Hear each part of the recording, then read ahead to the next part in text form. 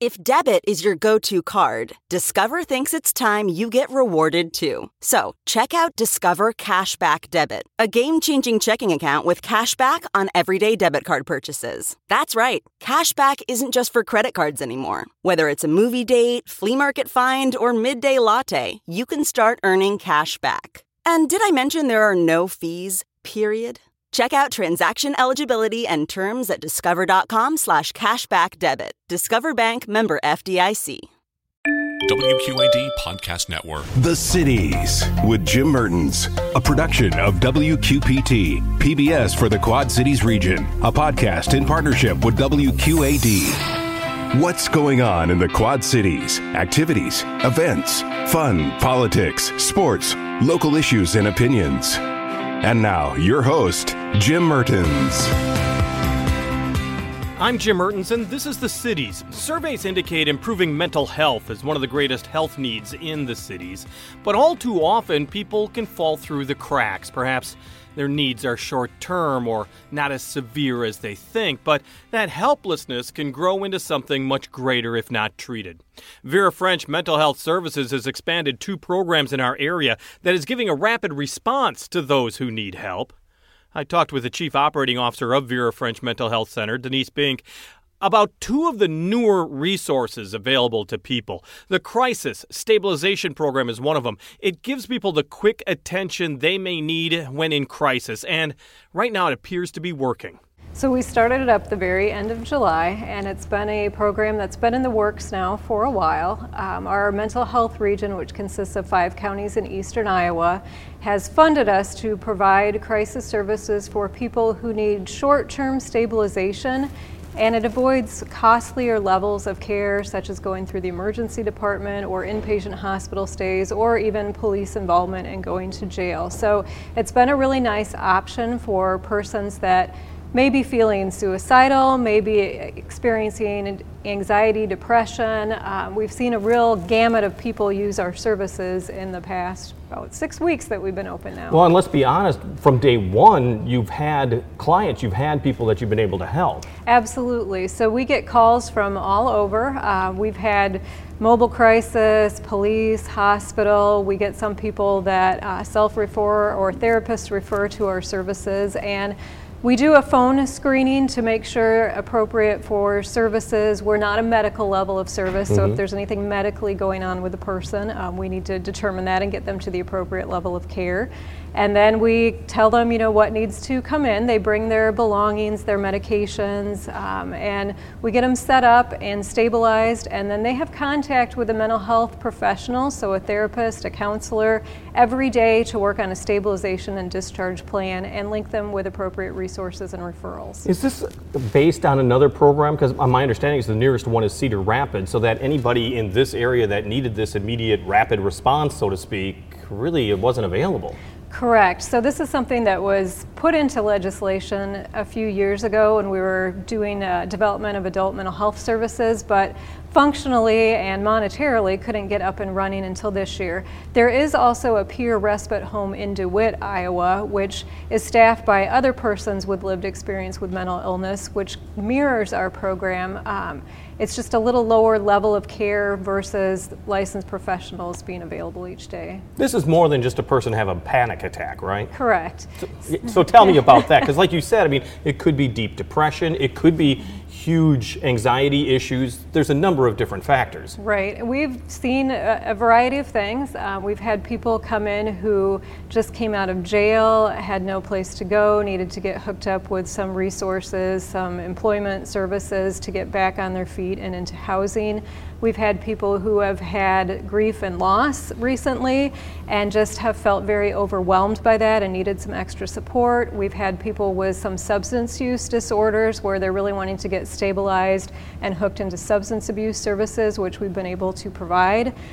We've had people with just some very paranoid thoughts coming through. We had one that had some assault trauma that really did not feel safe being alone. So understandably, we see a real big variety. Well, and it's a 5-bed facility. Yes. And it's a 5-day maximum, but that can be extended. How does that work? Correct. So we're really looking for short-term stabilization, Exactly. 3 to 5 days. However, because the region is funding us, we do have some flexibility with length of time for services, which is very nice because depending on where they need to be linked and what services they need to be hooked into, sometimes it can take longer than 5 days. And so we really work with people on a case-by-case basis to get them what we need for them to be successful long-term. Depression is a tough thing for the person who is suffering from the depression to really recognize and seek help oftentimes. You said referrals, but how else are you finding people that are good candidates perhaps for a short-term intervention? So we get a lot through Mobile Crisis, which has started up in our region. The Eastern Iowa Crisis Line can deploy Mobile Crisis when that is warranted, and then if they do need some further stabilization, they will call into the crisis house. We also get from other therapists throughout the Quad Cities who may have a client that is struggling. We've received calls from emergency rooms where they don't meet inpatient criteria for admission, but they sure could use an extra set of eyes on them and help stabilize them before going home. We're about to talk to the United Way in the next segment, and mental health is one of the health issues that they've really focused on as well. It's kind of like the safety net that some people don't know exists and in some cases doesn't exist. We've also heard so many stories about how Iowa, the state government, is changing the way it deals with mental health in the state. Is this a bit of a safety net that wasn't provided before, and is this a little more recognition towards mental health that you think was perhaps not used before? Correct. We really are part of the safety net of providers that will take people regardless of insurance or income or ability to pay, which, like I said, the region has been very helpful in funding this, and it just wasn't available. Legislatively, it wasn't in place. There weren't providers in place. There weren't systems in place to address that. And so the people that we would see now would go into the emergency department, would go into the jail system, which is really more costly in the long term for taxpayer dollars. So this really is a nice short-term stopgap measure. Well, and let's talk about that because is mental health becoming less stigmatized right now? I mean, are people actually seeking help to a greater extent?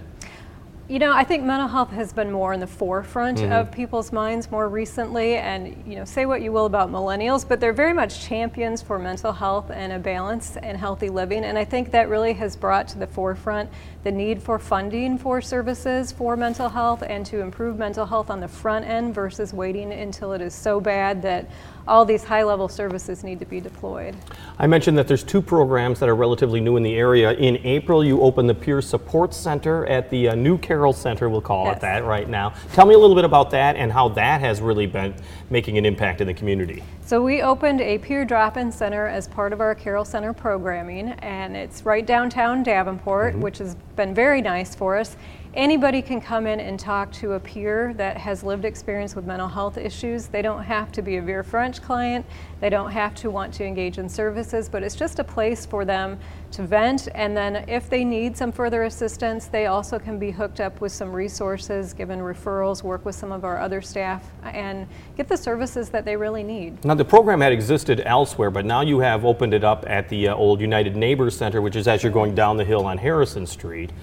So tell me what the difference has been now that you have a little larger facility. I mean, and you've moved more downtown. Is that facilitating more people? Have you seen an increase in people seeking the service? Absolutely. It has given us more space, and we have co-located several of our programs currently existing into that location.